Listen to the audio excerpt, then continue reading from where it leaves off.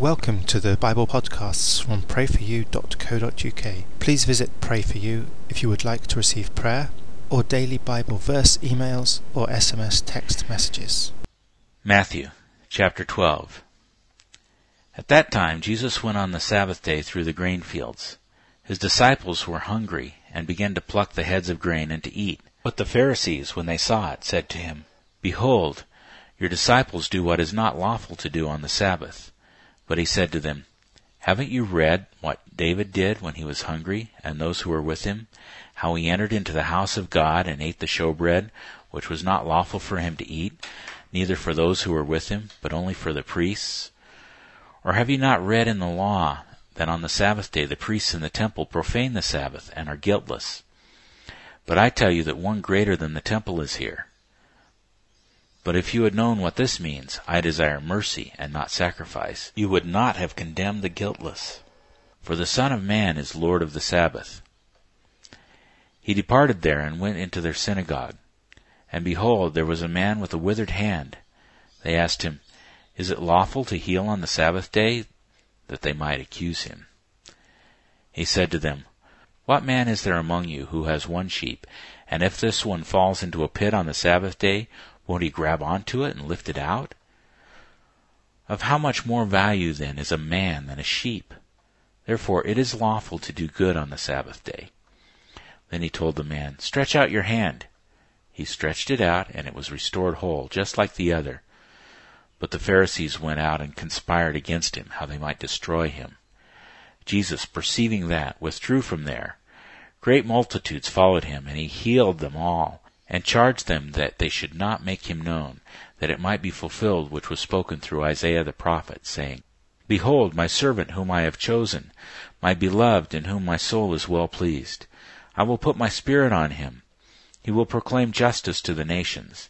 He will not strive nor shout, neither will anyone hear his voice in the streets. He won't break a bruised reed.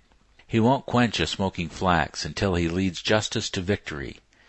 In his name the nations will hope." Then one possessed by a demon, blind and mute, was brought to him, and he healed him, so that the blind and mute man both spoke and saw.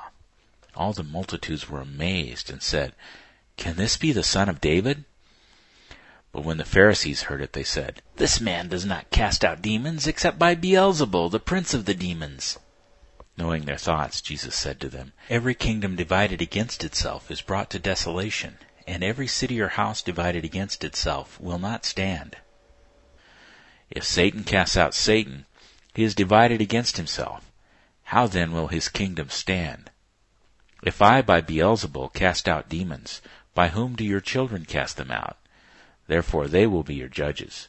But if I by the Spirit of God cast out demons, then the kingdom of God has come upon you. Or how can one enter into the house of the strong man and plunder his goods, unless he first bind the strong man? Then he will plunder his house. He who is not with me is against me, and he who doesn't gather with me scatters. Therefore I tell you, every sin and blasphemy will be forgiven men, but the blasphemy against the Spirit will not be forgiven men. Whoever speaks a word against the Son of Man, it will be forgiven him. But whoever speaks against the Holy Spirit, it will not be forgiven him, neither in this age, nor in that which is to come. Either make the tree good, and its fruit good, or make the tree corrupt, and its fruit corrupt, for the tree is known by its fruit. You offspring of vipers, how can you, being evil, speak good things? For out of the abundance of the heart the mouth speaks. The good man out of his good treasure brings out good things, and the evil man out of his evil treasure brings out evil things.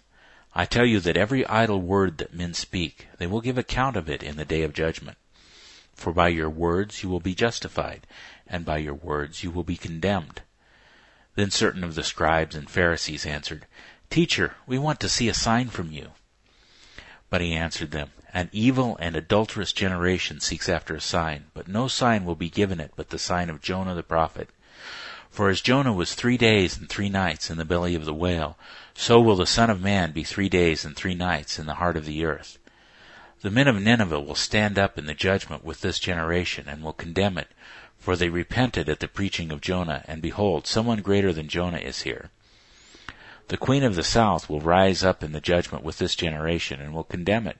For she came from the ends of the earth to hear the wisdom of Solomon, and behold, someone greater than Solomon is here. But the unclean spirit, when he has gone out of the man, passes through waterless places, seeking rest, and doesn't find it. Then he says, I will return to my house from which I came out. And when he has come back, he finds it empty, swept, and put in order. Then he goes and takes with himself 7 other spirits, more evil than he is, and they enter in and dwell there. The last state of that man becomes worse than the first.